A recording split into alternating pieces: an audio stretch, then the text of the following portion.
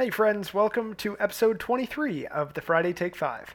I'm Mark, the host of the show, and each week I help travel bugs and history lovers like you discover a new place with a new story. I do my best to give you a renewed appreciation for history and a new travel destination to add to your bucket list. Let's get discovering.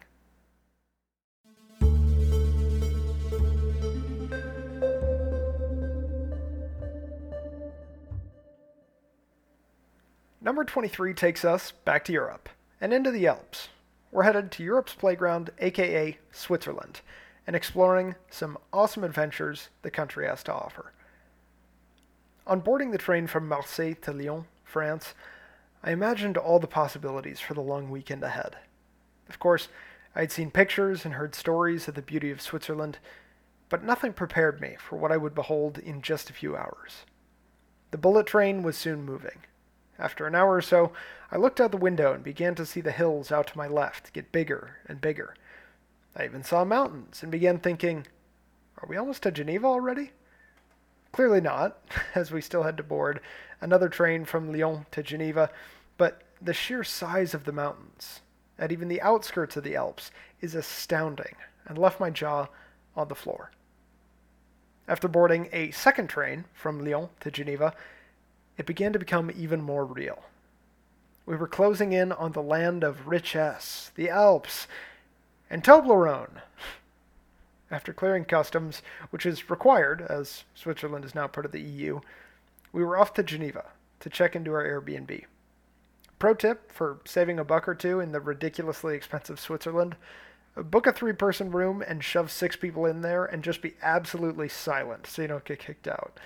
Works like a charm, every time. We spent the next day adventuring throughout Geneva, taking in the Jet d'eau, which is a huge jet of water in Lake Geneva, along with the incredible Lake Geneva itself, and the Cathédrale de Saint-Pierre, and the Palais des Nations, which is where the Human Rights Council is actually now located, before checking off one of my personal bucket list items, paragliding in the Alps. If you ever get a chance to paraglide, whether in the Alps or elsewhere, do it. I didn't even have a chance to get terrified. We drove up the mountain, the instructor strapped me in, and then we just ran off the mountain and started flying with the parachute above us. Be sure to check out our socials for some awesome paragliding related content. It was just an absolute dream.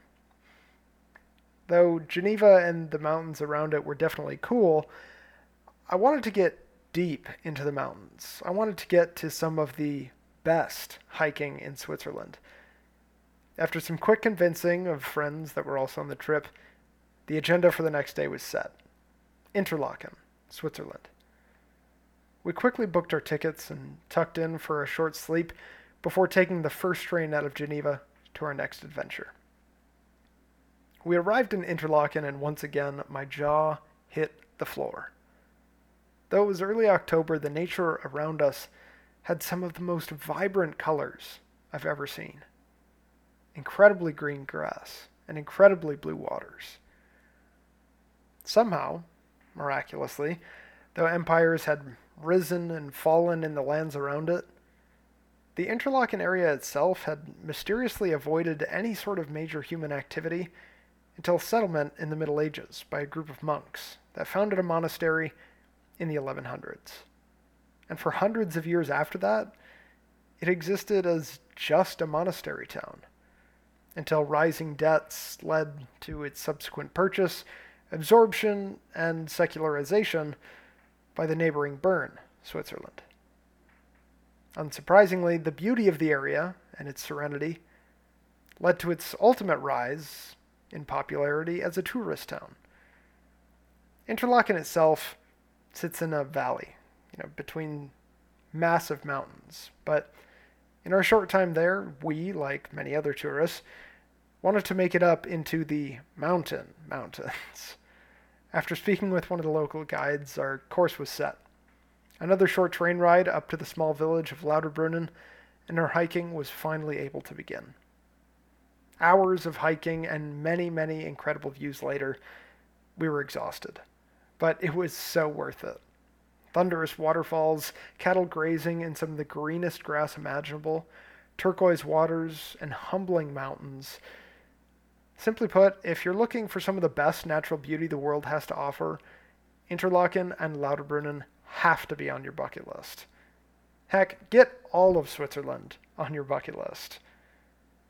We eventually made it back to France after many trains and a few passport hiccups, but I was already yearning to get back to Switzerland.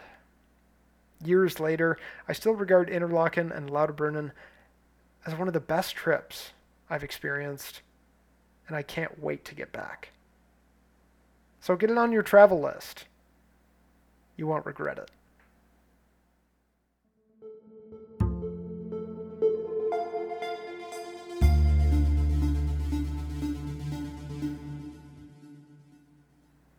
Hey there, thanks for listening to yet another episode of the Friday Take 5. If you're looking to join the community and keep in the loop, then definitely don't forget to turn on notifications on your favorite podcast platform, and remember to follow us on socials at Friday Take 5. Have your own stories about Interlaken, feedback, or recommendations on places or stories for us to cover next? We'd love to hear it, so give us a DM or email us at thefridaytake5@gmail.com. Stay curious, stay adventuring, and have a great weekend.